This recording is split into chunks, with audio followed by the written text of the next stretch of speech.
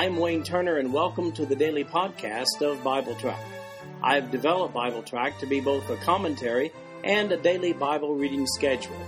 These podcasts cover the text and commentary, which may be found at www.bibletrack.org.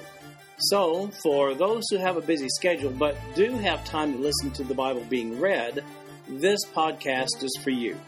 At the end of 1 year, you will have gone completely through the Bible. Today we're reading Romans chapters 9 through 12. This is the New King James Version of the podcast. The King James Version is also available. We begin today's reading with Romans chapter 9. It deals with Israel's spiritual position before God. There's not a more thorough chapter in Scripture that more clearly defines the doctrine of God's foreknowledge, election, and predestination than does Romans chapter 9. Admittedly, God's attribute of omniscience is a paradox, but only because of our inability to conceptualize it. No conclusive discussion on the issue can be settled without the inclusion of this chapter, and I mean the whole chapter. Let's begin reading with verse 1, chapter 9. I tell the truth in Christ, I'm not lying, my conscience also bearing me witness in the Holy Spirit, that I have great sorrow and continual grief in my heart, for I could wish that I myself were accursed from Christ for my brethren, my countrymen according to the flesh, who are Israelites, to whom pertain the adoption, the glory, the covenants, the giving of the law, the service of God, and the promises, of whom are the fathers, and from whom, according to the flesh, Christ came, who is over all, the eternally blessed God. Amen. For the first 8 chapters of the book of Romans, Paul has led us through the process of sin, salvation, security, and perseverance for believers. Now, with those principles firmly established, Paul begins a discussion of the spiritual position of Israel before God. In this chapter, he goes to great measures to show a distinction between the physical promises made to Israel and the spiritual promises made by God to Abraham's seed. That difference is not clear in the minds of many Christians today. Paul begins by expressing his great burden for his blood kinsman, Israel, in verses 1 through 3, even to the point of a willingness, if it were possible, to sacrifice his own spiritual state of salvation in exchange for the spiritual safety of his Jewish kinsmen. He says that in verse 3. Here he mentions them as beneficiaries of a national physical blessing, or should I say blessings, but not as beneficiaries of eternal life. He is careful to point out in verse 5 that the Messiah was born from their lineage. So here's what Paul says regarding the Israelites in verses 4 and 5. First of all, he references the Israelites as being the ones to whom pertain the adoption. Exodus 4 verse 22 says, Then you shall say to Pharaoh, Thus says the Lord, Israel is my son, my firstborn. And that's exactly what Paul is talking about here. Then he talks about the glory. Exodus chapter 16, verse 10 says, Now it came to pass, as Aaron spoke to the whole congregation of the children of Israel, that they looked toward the wilderness, and behold, the glory of the Lord appeared in the cloud.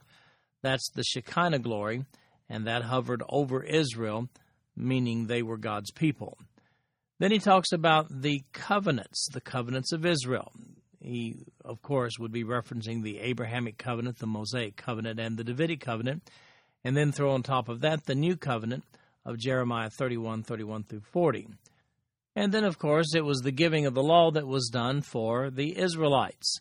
See the notes on Exodus chapters 19 and 20 for more detail there.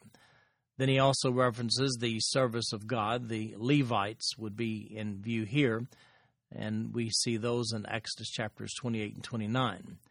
And then he says, and the promises, talking about all the messianic promises of the Old Testament. And by the way, Moses prophesied the Messiah. I've written an article entitled, Moses Prophesied the Messiah. You can look at it under the topic section of BibleTrack.org. Then he says, regarding the Israelites, of whom are the fathers? The Israelites were descendants of Abraham, Isaac, Jacob, being the fathers. And then finally he says, and from whom, according to the flesh, Christ came. Jesus, of course, was born from Jewish lineage. We see that in Matthew chapter 1 and Luke chapter 3. Now, I should point out again that these are national attributes, not spiritual attributes. You can't understand this chapter without understanding the difference between national attributes and spiritual attributes with regard to Israel. Nationally, God has promised to physically prosper Israel and its people. Yet that promise does not invalidate the personal need for every Jew or Gentile to establish a personal spiritual relationship with God through Jesus Christ. Do not get national physical blessings confused with personal spiritual blessings. They are different in outcome. Continuing now with verse 6. But it is not that the word of God has taken no effect, for they are not all Israel who are of Israel, nor are they all children, because they are the seed of Abraham, but in Isaac your seed shall be called. That is, those who are the children of the flesh, these are not the children of God, but the children of the promise are counted as the seed. For this is the word of promise, at this time I will come, and Sarah shall have a son. And not only this, but when Rebekah also had conceived by one man, even by our father Isaac, for the children not yet being born, nor having done any good or evil, that the purpose of God according to election might stand, not of works, but of him who calls. It was said to her, the older shall serve the younger. As it is written, Jacob I have loved, but Esau I have hated. So here in verses 6 through 13, Paul explains that just because you are the descendant of Abraham doesn't necessarily mean that you have leverage with God. He specifically alludes to the fact that neither Ishmael nor Esau were included in the special blessings that were given to Isaac and Jacob. The promise to Abraham was specifically directed through Isaac over Ishmael in Genesis chapter 21, and later through Jacob over Esau in Genesis chapter 28. In verse 12, Paul refers to Genesis 25:23 and quotes exactly the Septuagint of Malachi chapter 1, verses 2 and 3. He does so in verse 13. Paul's point here is that God knew and prophesied before these guys were born through which of them would bring the physical blessing of a whole nation, Israel. Therefore, the physical blessings of national prosperity were not assigned to all of Abraham's descendants, nor through all of Isaac's descendants. Likewise, on the personal spiritual level, all born of Israel do not have a reservation in heaven simply because of their Jewishness. They must be saved by grace through faith in Jesus Christ as well, and that's Paul's point here. The comparative usage of the word hate, the Greek word meseo, has caused concern to many. Jesus used the term similarly in Luke chapter 14, verse 26, when he challenged would-be disciples to count the cost of discipleship as it meant forsaking family in lieu of a grueling road of service that would soon lead to the death on the cross of the discipler himself. Just as there, Paul is comparatively demonstrating that Jacob received the seed blessing of Abraham in verse 13, Esau did not, based upon Malachi chapter 1, verses 2 and 3. This love-hate analogy is extracted directly, without revision, from Malachi's words as has been translated by the Old Testament Septuagint. So we continue now reading with verse 14. What shall we say then? Is there unrighteousness with God? Certainly not. For he says to Moses, I will have mercy on whomever I will have mercy, and I will have compassion on whomever I will have compassion. So then it is not of him who wills, nor of him who runs, but of God who shows mercy. For the Scripture says to the Pharaoh, for this very purpose I have raised you up, that I may show my power in you, and that my name may be declared in all the earth. Therefore he has mercy on whom he wills, and whom he wills he hardens. Well, beginning with verse 14 here, we see that Paul deals with the that's not fair issue of the whole selection process. From man's perspective, if God knew before they were born which of the two, Jacob or Esau, would receive the birthright, then that really doesn't seem fair. Yet, keep in mind, God is omniscient. He knows every intricate detail of everyone's future. As it happens, God doesn't abuse that attribute like we would if we were omniscient. I mean, some of us would probably use omniscience to go buy a lottery ticket. God did not cause Jacob to negotiate Esau out of his birthright, but he did know that it would happen in advance, even before their birth. Look at the notes on Genesis chapter 27 if you'd like more insight into that. Incidentally, the King James Version translates the God forbid in verse 14 from the Greek term me genoita. It's based upon a figure of speech widely used in 1611 when they said, "God forbid." When someone during that era intended to express the sentiment, "absolutely not," they often used those words, "God forbid." The Greek word for God isn't actually found in this phrase, and if you want to know more about that, I go into greater detail with regard to the "God forbid" usage in the King James Version in the Romans chapter 6, verse 15 passage. The New King James Version here translates me genoita as "certainly not." Paul is working hard to make certain his readers understand the God-ordained selection and rejection process, so here we have yet another example in Pharaoh in verses 15 through 18. What caused that man to be such a stinker to God's people, Israel? Well, incidentally, Paul quotes from Exodus 33:19 in verse 15. In verse 17, Paul quotes from Exodus chapter 9, verse 16. There can be no question about what happened between Pharaoh and Israel. As a matter of fact, in the written notes of BibleTrack.org, I've listed 18 references, different verses from the book of Exodus, beginning with Exodus 4:21, down through Exodus chapter 14, verse 8, that shows that God hardened Pharaoh's heart, and that caused him not to let the people go. So I guess you see the point. Pharaoh's heart was hard toward Israel, and God was responsible for making it hard. Now here's the explanation as I see it. God knew from creation that a man, Pharaoh, would be used as his instrument to challenge the people of Israel. God knows everything about the future. Remember, he's omniscient. He knew that early in Pharaoh's life he would reject the one true God and go after strange gods instead. So when it came to Israel's release, God did harden Pharaoh's heart that he might show his power to deliver to the people of the nation of Israel. Even when Pharaoh's resolve weakened during the course of the plagues, God hardened Pharaoh's heart. Again, why? So that he could show his power to the people of Israel. We continue now with verse 19. You will say to me then, why does he still find fault? For who has resisted his will? But indeed, O man, who are you to reply against God? Will the thing formed say to him who formed it, why have you made me like this? Does not the potter have power over the clay from the same lump to make one vessel for honor and another for dishonor? What if God, wanting to show his wrath and to make his power known, endured with much longsuffering the vessels of wrath prepared for destruction, and that he might make known the riches of his glory on the vessels of mercy, which he had prepared beforehand for glory? Even us whom he called, not of the Jews only, but also of the Gentiles. As he says also in Hosea, I will call them my people who were not my people, and her beloved who was not beloved. And it shall come to pass in the place where it was said to them, you are not my people, there they shall be called sons of the living God. Isaiah also cries out concerning Israel, though the number of the children of Israel be as the sand of the sea, the remnant will be saved, for he will finish the work and cut it short in righteousness, because the Lord will make a short work upon the earth.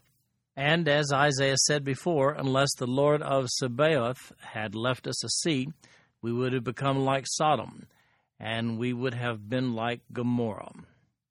Well, let's review. We saw Isaac over Ishmael and Jacob over Esau in verses 6 through 13. Then we saw an explanation concerning Pharaoh in verses 14 through 18. Now Paul then deals with the that's not fair issue of these situations and others in verses 19 to 29. Paul, in essence, says in these verses, I don't really understand how God's omniscience works, but I know that God is just. He points out that without omniscience ourselves, we can't really comprehend its vast implications. While it may seem unjust to us, we defer to God's wisdom and know that it's not. Then the application of this truth. God calls believers to salvation. So, is it arbitrary? Well, men who try to oversimplify omniscience conclude that it is, but not me. While I can't mentally separate the concept of omniscience from divine selection, God can distinguish them. That doesn't make God unfair, it just means I'm stupid compared to God. I just know that Romans 10:13 says, for whoever calls on the name of the Lord shall be saved. And Peter says in 2 Peter 3:9, the Lord is not slack concerning his promise, as some men count slackness, but is longsuffering toward us, not willing that any should perish, but that all should come to repentance. So, who's salvation for? Well, it's for everyone. 1 John 2:2 says, "And he himself," meaning Jesus, "is the propitiation for our sins, and not for ours only, but also for the whole world." It just so happens that the God who revealed the revelation to John, outlining with great detail the events in our earth's future, also knows already who will be saved during that time as well as now. I can't grasp that kind of foreknowledge, but I do accept that God possesses it. Who believes that the so-called Antichrist, the beast of Revelation 13, will get saved? Well, nobody who's read the book of Revelation, John's prophecy, nobody believes the Antichrist will get saved. Why? Because John, he says that the Antichrist will battle against Jesus Christ. Based upon my understanding of the principles of God's foreknowledge, it's my opinion that the Antichrist will be one who will choose to reject Jesus Christ as his personal Savior at some point earlier in his life. And like Pharaoh, his heart will be hardened by God. Now, with regard to foreknowledge, there's one more point worth noting here. In Jeremiah chapter 18, verses 7 through 12, and other places, we see Jeremiah prophesying, this is around 600 BC, prophesying to Jerusalem and Judah that they should turn back to God and avoid God's judgment. Now, this is interesting. Listen closely. However, this is 100 years or so after Isaiah in 700 BC. He prophesied in Isaiah 39 that Jerusalem would fall to the Babylonians because they would not repent. So, you see, God knew they wouldn't repent, but nonetheless inspired Jeremiah as well as Ezekiel to extend the invitation to them anyway to avoid the judgment of God. Could they have repented? Well, yes, but God knew they wouldn't, just like Pharaoh. That's foreknowledge at work. Now, with that said, I'm fully convinced that God prefers to save every person on the face of this earth. According to Romans 10:13, 2 Peter 3:9, 1 John 2:2. But many will decline salvation, and God knows who those people are. So here's the deal. I don't know who they are. My responsibility is to regard everyone I meet as a candidate for salvation. With all that explanation, some are still looking over chapter 9 and scratching their heads. For you, may I make this plea? Can we just accept it as a natural mind paradox and move on?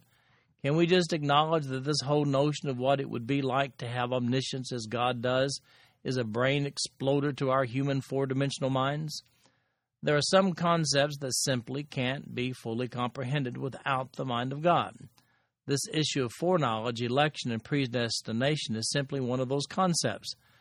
Imagine how Jeremiah must have felt when he was pleading with the people to turn to God, but knew from Isaiah's prophecy that it wasn't going to happen. Yet Jeremiah didn't miss a beat in his efforts to go and preach a message of repentance to Israel. In verses 24 through 26, Paul refers to Hosea chapter 2, verse 23, which actually deals with the reversal in Israel's status from being called not my people, in Hosea 1:9, to being restored. But in verse 25, Paul broadens the application to include Gentiles also. Then in verses 27 through 29, Paul turns to Isaiah chapter 10, verse 22, where the prophecy assures that a remnant of them will return, and I quote that. In this, Paul expresses thankfulness for the minority of Jews who will embrace the gospel and be saved. Then Paul tops it off with a quotation regarding Sodom and Gomorrah, taken from Isaiah chapter 1, verse 9. Continue now with verse 30.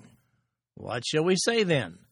That Gentiles who do not pursue righteousness have attained to righteousness, even the righteousness of faith, but Israel, pursuing the law of righteousness, has not attained to the law of righteousness. Why? Because they did not seek it by faith, but as it were by the works of the law, for they stumbled at that stumbling stone. As it is written, Behold, I lay in Zion a stumbling stone and a rock of offense, and whoever believes on him will not be put to shame. So finally, in verses 30 to 33, Paul points out that Israel stumbled over the concept of righteousness attained through faith. They just did not embrace it. The passage Paul quotes in verse 33 is a combination of Isaiah 8:14 and Isaiah 28:16 with regard to the gospel being a stumbling block to the Jews. He continues the discussion of Israel's spiritual shortcomings in the next chapter.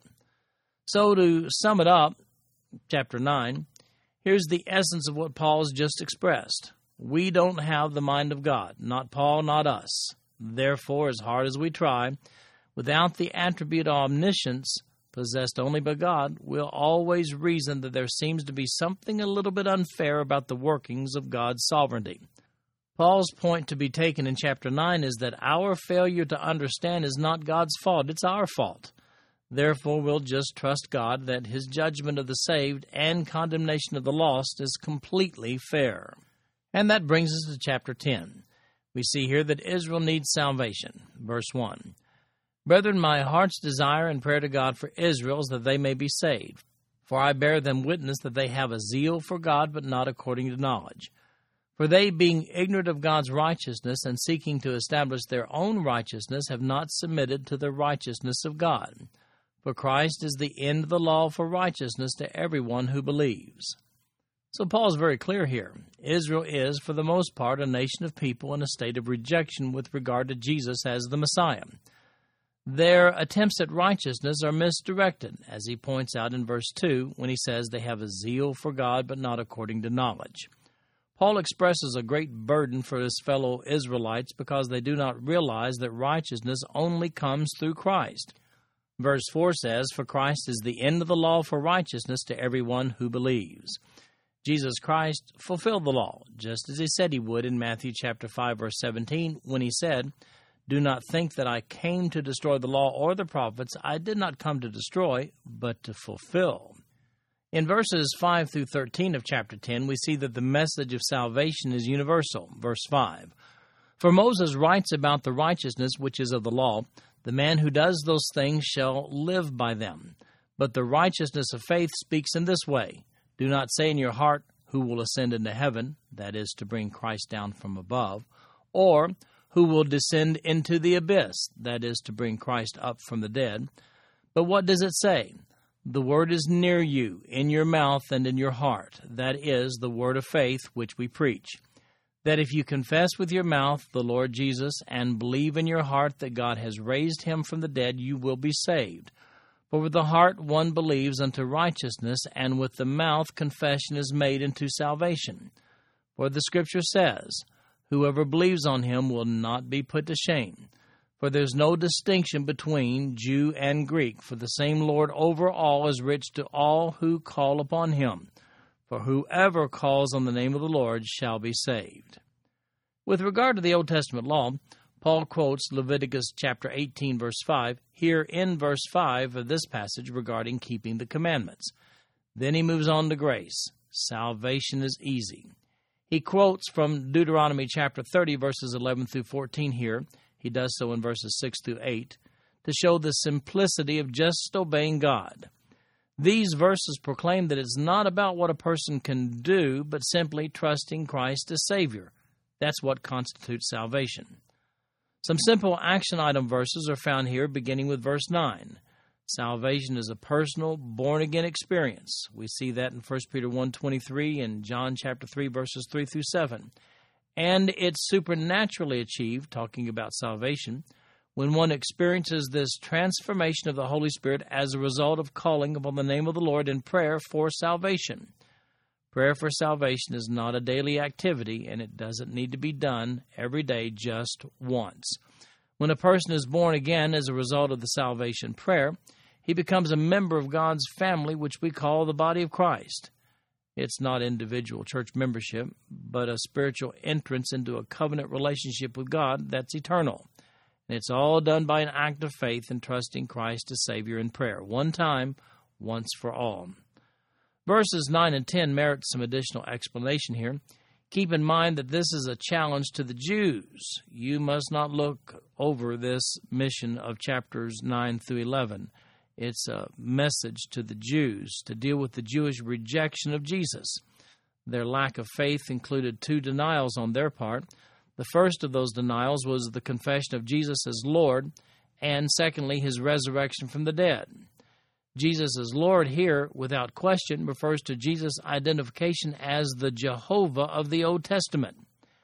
Now, the Old Testament has a couple of different words. One is Adonai, which means Lord or Master.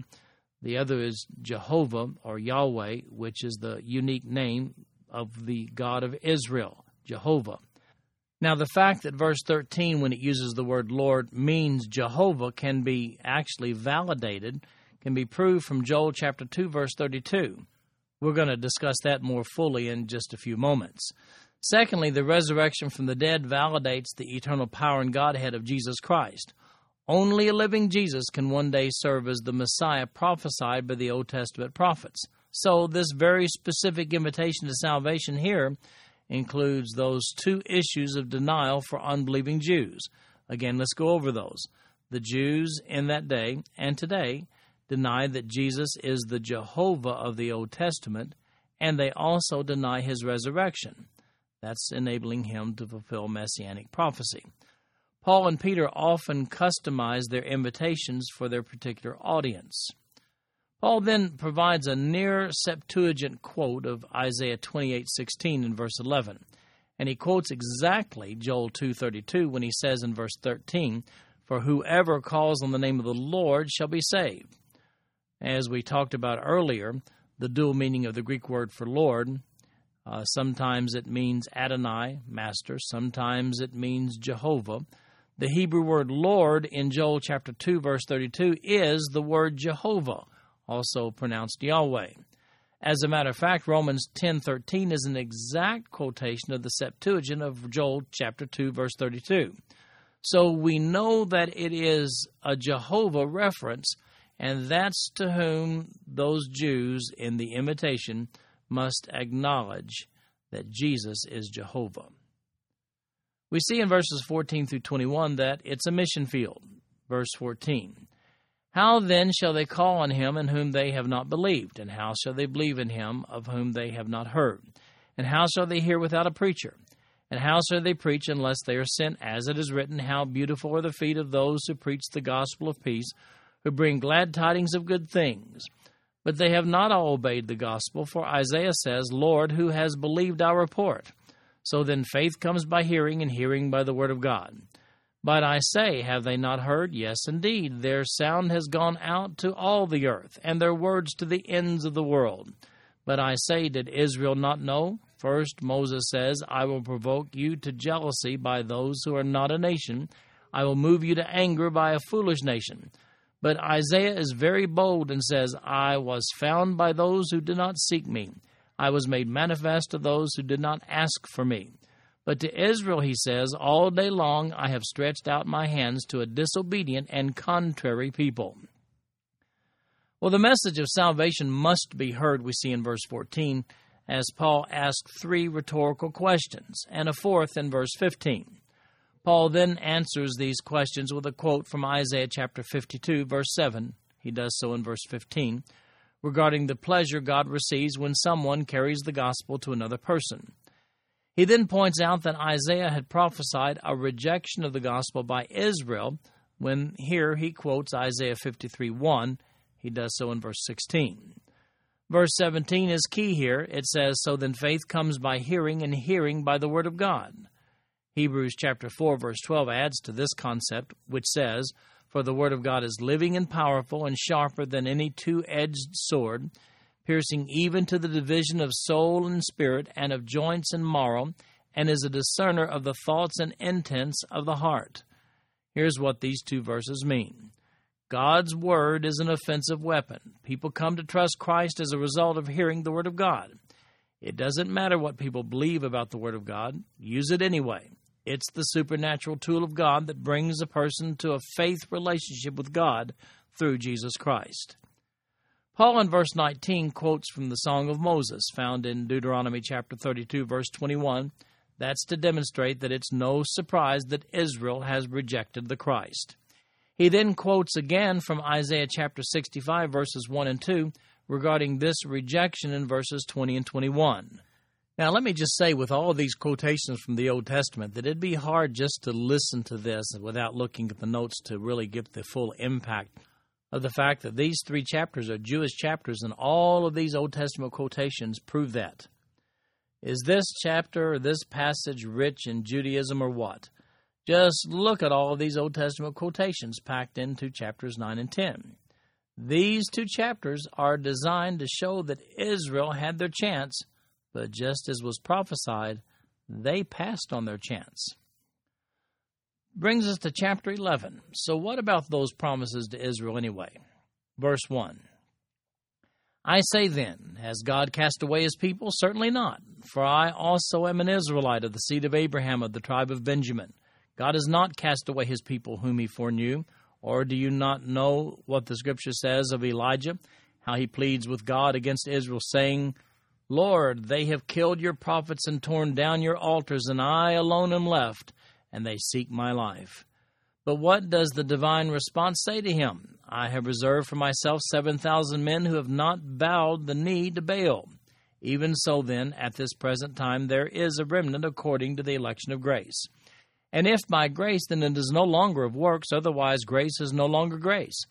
But if it is of works, it is no longer grace, otherwise work is no longer work. What then? Israel has not obtained what it seeks, but the elect have obtained it, and the rest were blinded.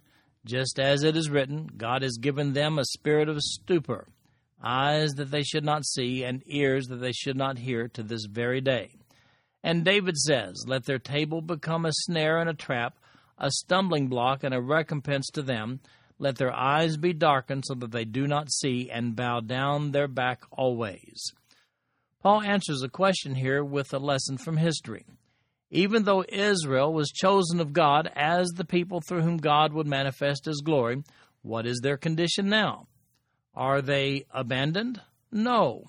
He cites the deprivation of Israel during Elijah's tenure as God's prophet in 1 Kings chapter 19.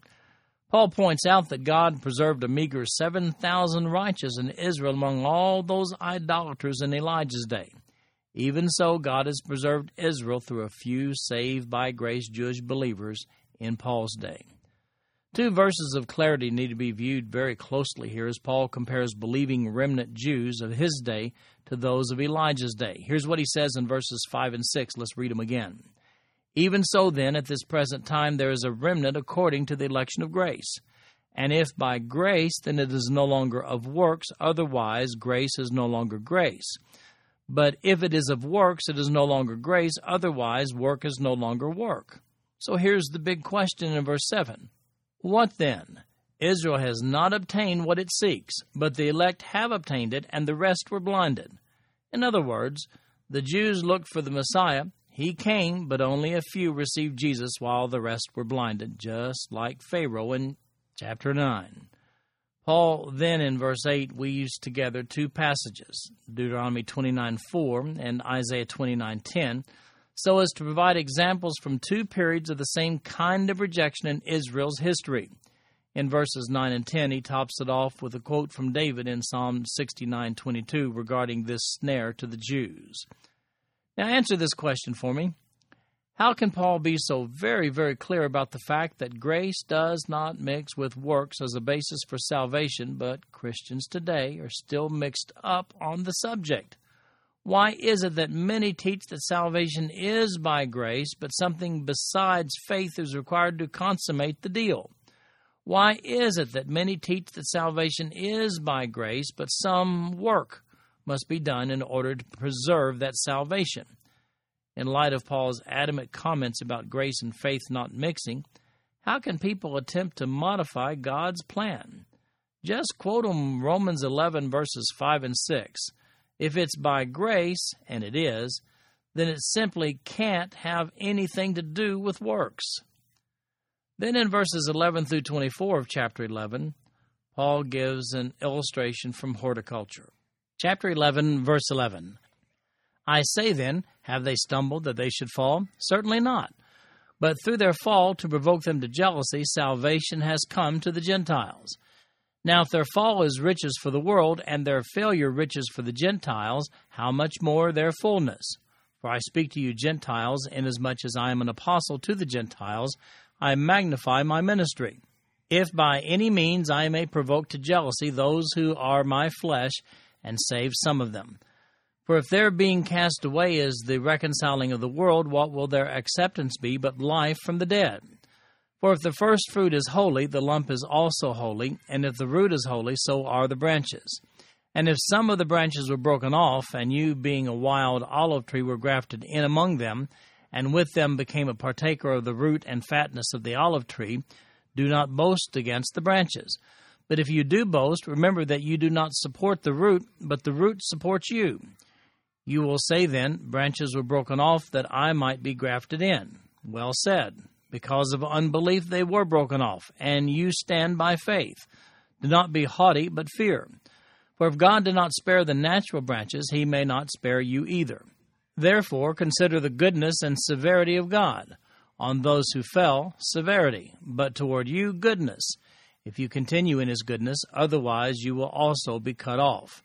And they also, if they do not continue in unbelief, will be grafted in, for God is able to graft them in again. For if you were cut out of the olive tree, which is wild by nature, and were grafted contrary to nature into a cultivated olive tree, how much more will these, who are natural branches, be grafted into their own olive tree? Well, here Paul proposes an interesting analogy of the Gentiles being grafted in after the fact. His point is that while many Jews did not pursue God, Gentiles have been raised up and grafted in to become part of God's family of believers. Now we are all blessed by grace through the shed blood of the sacrifice of Jesus Christ on the cross. Whether the Jews like it or not, God's favored folks are now those who have trusted Christ by faith. Charles Ryrie in the Ryrie Study Bible explains this analogy like this, and I quote, "When Israel rejected Jesus Christ, the nation lost her favored position before God, and the gospel was then preached also to Gentiles. Hopefully the Jews would become jealous and be saved. But the casting off is only temporary. When the Lord returns, the Jewish people will be regathered, judged, restored to favor, and redeemed," according to verse 26. This will be for them life from the dead. The olive tree is the place of privilege that was first occupied by the natural branches, the Jews. The wild branches are Gentiles who, because of the unbelief of Israel, now occupy the place of privilege. The root of the tree is the Abrahamic covenant that promised blessing to both Jew and Gentile through Christ. And that's the end of the quote from Ryrie Study Bible. Paul emphasizes that it's not too late for the Jews to return to Christ and accept, thus being grafted back in themselves. Now in verses 25 and 26, we have a new term, the fullness of the Gentiles. Let's read those two verses. Verse 25, "For I do not desire, brethren, that you should be ignorant of this mystery, lest you should be wise in your own opinion, that blindness in part has happened to Israel, until the fullness of the Gentiles has come in. And so all Israel will be saved, as it is written, the deliverer will come out of Zion, and he will turn away ungodliness from Jacob." In these two verses, we see some prophecy unfolding from Paul. He's already told us about Israel's blindness with regard to the gospel message. Now he addresses the length of this rejection on their part, and he says, until the fullness of the Gentiles has come in. The Greek word for Gentiles here is ethnos. It's a frequent reference to non-Jewish people in the New Testament. Verse 26 goes on to further identify what happens when this fullness has taken place. It says, all Israel will be saved. Paul makes reference to some Old Testament passages to validate his point. He uses Isaiah 59, 20 and 21, and Isaiah 27, verse 9. Those are verses that project Israel's return to God as a national entity when the Messiah will reign. That makes identification of the fullness of the Gentiles easy. It's after Revelation chapter 19, verses 11 through 21. That's the end of the Battle of Armageddon. It's at that point that the millennial reign begins with only saved people inhabiting the earth. The rest will have been wiped out in the battle. And the Messiah will be reigning over Israel and the entire world. This is a fulfillment of the Davidic covenant, out with Gentile domination, in with Jewish Messiah domination, as you see the fullness of the Gentiles. From the beginning of the millennial, this, by the way, is per the Davidic covenant, and if you want to know more about that, then look at my article under the topic section of BibleTrack.org entitled The Davidic Covenant. From the beginning of the millennium forward, all Israel will enjoy salvation under the terms of the new covenant found in Jeremiah chapter 31, verses 31 through 34. The rebellion that takes place at the end of the millennium, found in Revelation 20, verses 1 through 10, consists only of Gentile nations. No Jews are specified there. Then we find more about the promise. A promise is a promise in verses 27 through 29. For this is my covenant with them, when I take away their sins. Concerning the gospel, they are enemies for your sake. But concerning the election, they are beloved for the sake of the fathers. For the gifts and the calling of God are irrevocable. Paul then explains that God made a promise to Israel that he must keep. Verse 27 is a quote from Isaiah chapter 59, verse 21, and it's continued from the preceding verse. They've positioned themselves as the enemies of the gospel, but nonetheless, God made a promise, a covenant to them as a nation anyway, the nation of Israel. Then we see an oft misused verse, verse 29. It says, for the gifts and the calling of God are irrevocable. This verse says that with God, a promise is a promise. When God says he'll do something, he can't fail to do it.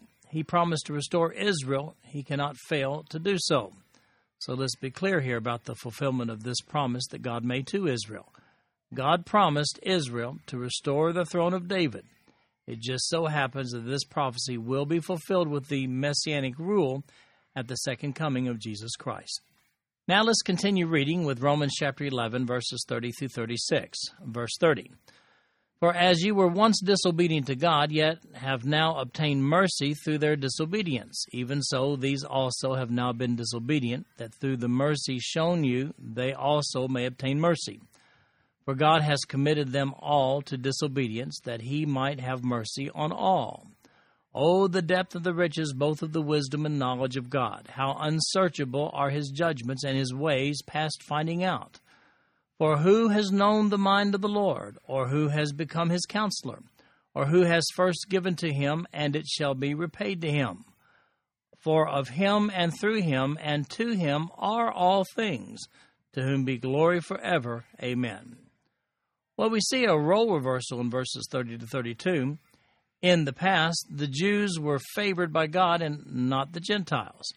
However, today, Gentiles have embraced the gospel, and we're praying for the salvation of the Jews. Does this changing of roles seem kind of funny to you? Well, in verses 33 to 36, Paul expresses just that sentiment, leading him to conclude, and his ways past finding out, talking about God's ways. That's not really an original thought with Paul. He's really gleaning from Isaiah's prophecy to Israel in Isaiah chapter 55. There, Isaiah prophesies regarding the appeal that will be made by the Messiah to the Gentiles for salvation. The millennium will not be inhabited by only Jewish people, but by all the righteous coming out of the tribulation, Jew or Gentile. That brings us to chapter 12, where we start this chapter talking about a living sacrifice. Verse 1. I beseech you, therefore, brethren, by the mercies of God, that you present your bodies a living sacrifice, wholly acceptable to God, which is your reasonable service. And do not be conformed to this world, but be transformed by the renewing of your mind, that you may prove what is that good and acceptable and perfect will of God. Well, we're back from a 3-chapter trip down memory lane with the God-rejecting Jews. Paul makes a contrast here. The Jews were still into making burnt sacrifices of innocent animals, even though the ultimate sacrifice, Jesus Christ, had been made on the cross. Believers are to present their own bodies, not that of an innocent animal, their own bodies as living sacrifices, bodies that are committed to God's service. Well, how's that done? Verse 2 says that this is done when we stop conforming to the world and let the transforming power of the Holy Spirit direct our lifestyle as living sacrifices. I have a saying that, well, at least amuses me with its conciseness, and here it is. The only problem with a living sacrifice is that it keeps crawling off the altar. By that I mean that many Christians go through periods of their lives when they are completely committed to God's service, only to find months or years later that they've backed off from that commitment. When Paul says in verse 2, and do not be conformed, he's talking about a continuing relationship with God as a living sacrifice, which sustains a continuing attitude towards our world order from God's perspective. Now just remember the contrast. Observant Jews killed a sacrifice as an offering to God, but committed Christians present themselves to God not as dead offerings, but as living sacrifices.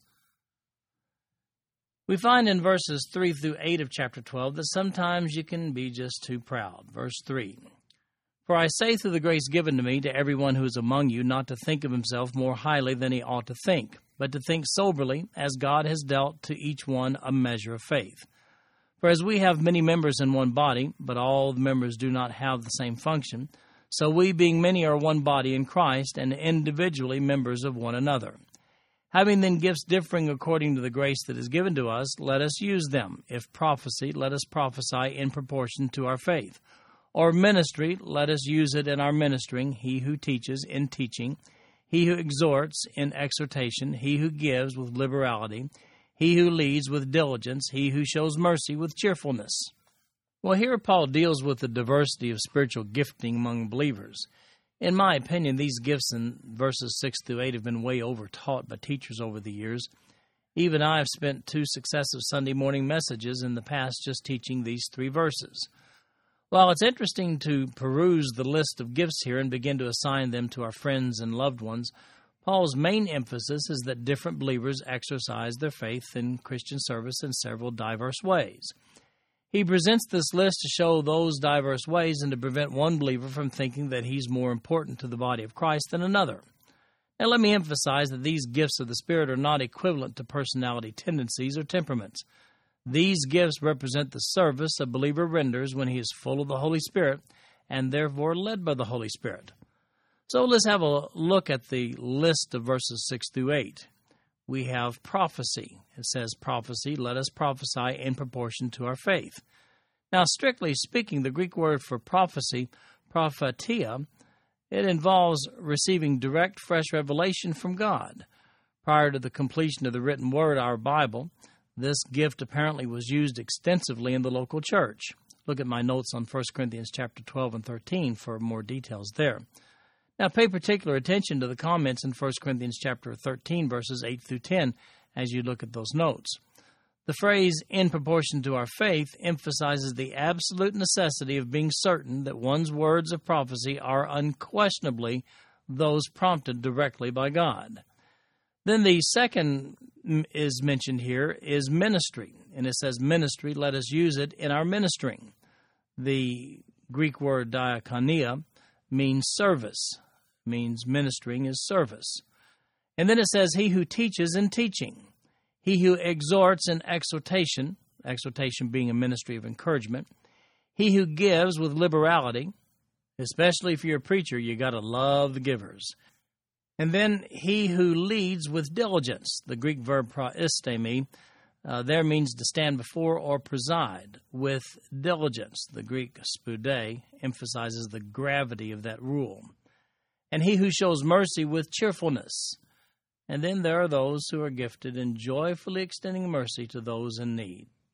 Now, the attributes in this list have often been referred to as motivational gifts, what a believer is motivated to do by the Holy Spirit. The gifts of 1 Corinthians chapter 12 have often been classified as manifestation gifts. Their purpose and place are different. For perspective, you may want to take a look at the gifted people of Ephesians chapter 4, verse 11 also. Now, if you want a complete view of spiritual gifting, then you need to look at 1 Corinthians 12, Ephesians 4, verse 11 particularly, and that should be studied along with these 3 verses in Romans chapter 12. Then we have the positive believer attributes that Paul outlines beginning in verse 9 of chapter 12. Let love be without hypocrisy, abhor what is evil, cling to what is good, be kindly affectionate to one another with brotherly love, in honor giving preference to one another, not lagging in diligence, fervent in spirit, serving the Lord, rejoicing in hope, patient in tribulation, continuing steadfastly in prayer, distributing to the needs of the saints, given to hospitality. Bless those who persecute you, bless and do not curse. Rejoice with those who rejoice, and weep with those who weep. Be of the same mind toward one another. Do not set your mind on high things, but associate with the humble. Do not be wise in your own opinion. Repay no one evil for evil, have regard for good things in the sight of all men. If it is possible, as much as depends on you, live peaceably with all men. Beloved, do not avenge yourselves, but rather give place to wrath. For it is written, vengeance is mine, I will repay, says the Lord. Therefore, if your enemy is hungry, feed him. If he is thirsty, give him a drink. For in so doing you will heap coals of fire on his head. Do not be overcome by evil, but overcome evil with good. So what do you look for in a believer who's led by the Holy Spirit? Well, besides the gifts of verses 6 through 8, certain attributes are going to identify Spirit-led believers. Galatians chapter 5, verses 22 and 23 says the following, "But the fruit of the Spirit is love, joy, peace, long-suffering, kindness, goodness, faithfulness, gentleness, self-control. Against such there is no law." This is what people see in a believer who's being controlled by the Holy Spirit. So here's the deal. When Galatians 5, verses 22 and 23, when those verses are working in a believer's life, the challenges of verses 9 through 21, well, they're pretty much not challenges at all. The Holy Spirit takes control and overcomes those. Inversely, however, show me a professing Christian struggling with the admonitions of verses 9 through 21, and I'll tell you that they are really suffering spiritually in their lives. They don't have any leadership of the Holy Spirit. When a believer exercises good spiritual hygiene, the pesky attributes of our old nature are subdued by the Holy Spirit's power. What are these action items of good spiritual hygiene? Well, it's simple, really. Reading your Bible, praying, fellowshipping with the believers. Church is a great place for that, by the way. And involvement in ministry that results in sharing your faith. Do those things regularly, and victory will fall into place in your Christian life. If you'd like to know more about that, then read the article under the topic section of BibleTrack.org entitled, How to Develop Good Spiritual Hygiene. So from verses 9 through 21, we see that a victorious Holy Spirit-led believer will be without hypocrisy. He'll abhor what is evil. He'll cling to what is good. He'll be kindly affectionate to one another with brotherly love. He'll not be lagging in diligence. He'll be fervent in spirit in serving the Lord. He'll be rejoicing in hope, means the confident expectation of Jesus' return. He'll be patient in tribulation, and remember, tribulation brings about patience. He'll be continuing steadfastly in prayer. He'll be distributing to the needs of the saints and giving the hospitality. In other words, he'll be sharing with believers. He'll bless those who persecute him and bless and do not curse. He'll rejoice with those who rejoice and weep with those who weep. He won't be repaying evil for evil. He'll have regard for good things in the sight of all men. And then he says, if it's possible, as much as depends on you, live peaceably with all men. That's what the Holy Spirit will lead you to do. And then finally, he closes out by saying, Beloved, do not avenge yourselves, but rather give place to wrath, for it is written, Vengeance is mine, I will repay, says the Lord. Therefore, if your enemy is hungry, feed him. If he is thirsty, give him a drink, for in so doing you will heap coals of fire on his head. By the way, that coals of fire on his head, that's taken right out of Proverbs chapter 25, verse 22. And then he says, do not be overcome by evil, but overcome evil with good. And all these things, by the way, will come naturally when a person is led and controlled by the Holy Spirit. This concludes our podcast for today. I'm Wayne Turner, and if you'd like to read along with our commentary online, go to www.bibletrack.org. Thank you for listening in today. The background music for these podcasts is an original composition written by the music director of Faith Bible Church, Paul Walton.